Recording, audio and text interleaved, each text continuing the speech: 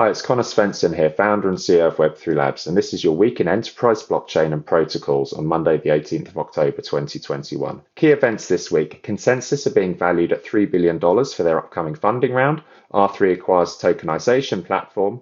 Polkadot is going to debut parachain auctions, and Binance announces a $1 billion ecosystem fund for Binance Smart Chain. ConsenSys have an upcoming funding round, which, although the amount that the funding they're receiving hasn't been announced, it's rumored that the valuation achieved with this funding round is $3 billion. So earlier on this year, we reported how ConsenSys has raised $65 million via a convertible note with a number of well-known investors, including JP Morgan, UBS, MasterCard, Maker Foundation, and Filecoin.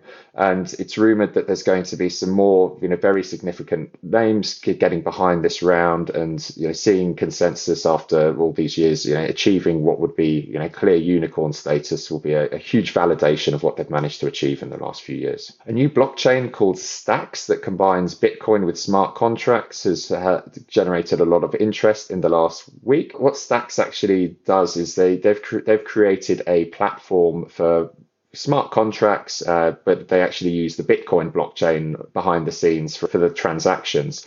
And they're also pushing this idea of Bitcoin NFTs there as well. The actual founders of Stacks, they describe it as a kind of layer 1.5 technology to distinguish it from Ethereum's layer 2 technologies that we've spoken about, like Polygon and Optimism and Arbitrum. But certainly this push to actually provide smart contracts on top of Bitcoin, for some, it's something that they'd really like to see in the Bitcoin community. So it's definitely one to watch there. Circular, they've announced a deal with the commodity trader Trafigura to provide CO2 emissions tracking for their nickel and cobalt trading division. These commodities are used a lot in electric vehicle batteries, and what they have here is a responsible sourcing initiative, and they want to provide greater transparency for their environmental, social impact and governance goals there. Chingari, which is a competitor to TikTok in India, they've announced that they've raised $19 million via a token sale,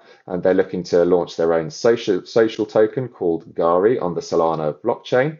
They've had a number of significant backers here, including Alameda Research and Solana Capital and Kraken participating in this sale. So what they want to do with this raise is continue to build out the infrastructure for their Gari token, which will allow people to establish e-commerce storefronts to sell physical merchandise as well as NFTs. And people will receive these Gari tokens if they watch or upload content onto the platform.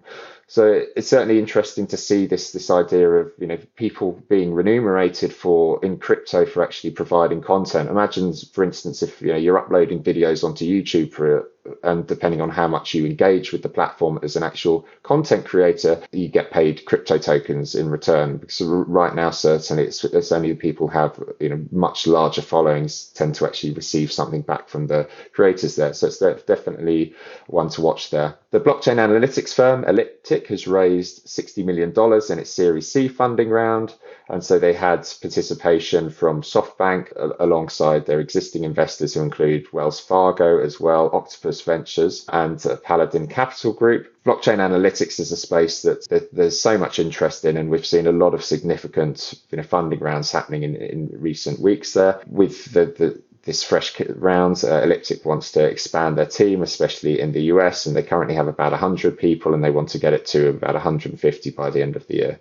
Their total funding now to date is $88 million. R3, the enterprise blockchain company, have announced they've acquired the intellectual property and team who created Invo, which is a tokenization platform. Invo enables the issuance of stable coins, but also allows bank coins or settlement tokens to be used interchangeably. They've built this out on top of Corda, and right now though R3 are looking very significantly at opportunities within the DeFi space as well, and no doubt the idea of having these Corda-based tokens is going to be interesting for them there. WANchain, the blockchain interoperability chain, they've announced the first cross-chain bridge to Polkadot. WANchain have already got a number of bridges that are in place between different platforms, such as Ethereum, Avalanche, Bitcoin, Moonriver. But what this basically means is that applications that are running on top of the Polkadot network have a way to kind of bridge across to Ethereum-based chains as well. So it's a significant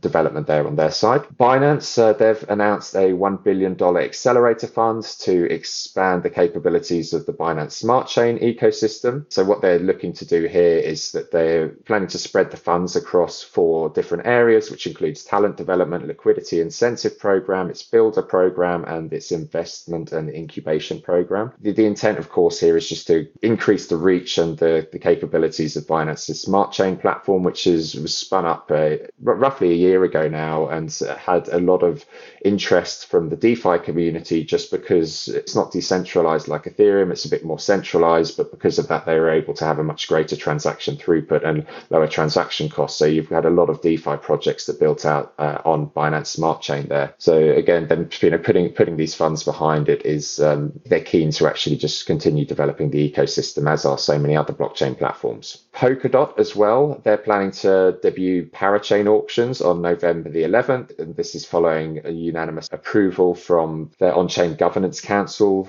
members. And so there was the Sub-Zero conference that took place recently, which is basically Parity and Technologies, a conference to support Polkadot and Substrate. And Substrate's their technology that enables people to create what are called parachains, that are chains that plug into basically the main Polkadot chain.